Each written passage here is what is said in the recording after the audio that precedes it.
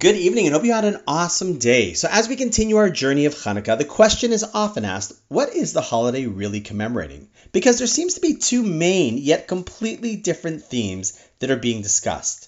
One is the victory of the small band of Jews who were able to rally against the massive Greek fighting machine, a great feat indeed. This was not a trained army of Jews that had been running military exercises for years. Rather, it was a family of Kohanim, of priests, who felt that the Jews were falling away, and they had to stand up and against Greek society, which ultimately meant standing up against their army, the Greek army, which was indeed a well-trained, oiled military force that had a history of victory time and time again. And this time they were just up against some yeshiva students, and yet somehow we won. Very worthy of celebration indeed. Yet on the flip side, we also know that we celebrate Hanukkah because as the Kohanim went into the defiled temple and everything was in shambles, they were lucky to find a single flask of sealed pure oil with which to light the menorah, and then that oil miraculously lasted not for the expected 1 day, but for 8 full days, until they were able to get a new batch of pure oil, a clear miracle, and hence we light the menorah specifically to remind us of that. So now, come on, which one is it?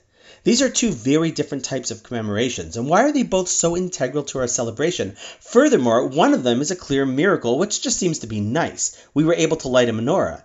And the other one was literally an existential necessity. So why are they equal? The answer to this gives a very deep and profound insight into Jewish philosophy. The reality is that they are not totally different commemorations at all.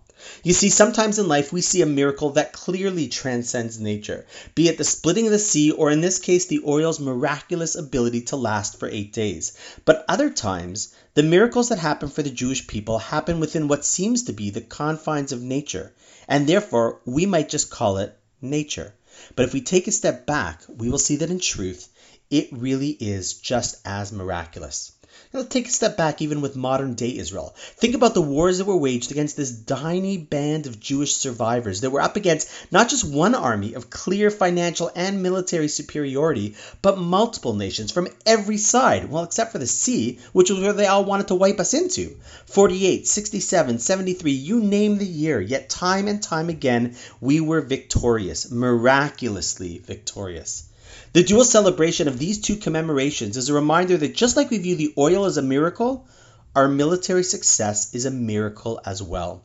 The story is told of a military training base in the US that had the cadets learning about the great battles and strategies over the millennium, from Alexander the Great to Napoleon Bonaparte and many others. Finally, one of the cadets raised his hand to ask the commander why was it that they weren't studying any of the miraculous victories of the IDF? Shouldn't they be looking at those modern-day victories to study them and employ those tactics? To which the commander responded, "This is the U.S. Army. Here we study strategy. Those victories in Israel, those were miracles. There's nothing to study. The United States of America cannot rely on miracles."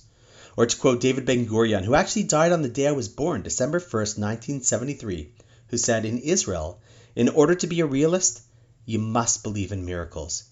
That is true back then, and it's true today, as we say in our blessings when we light the candle, Bayamim hahem bazman hazeh. As in those days, so too in ours.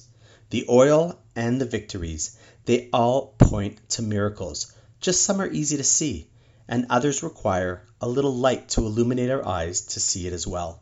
But they're all miraculous.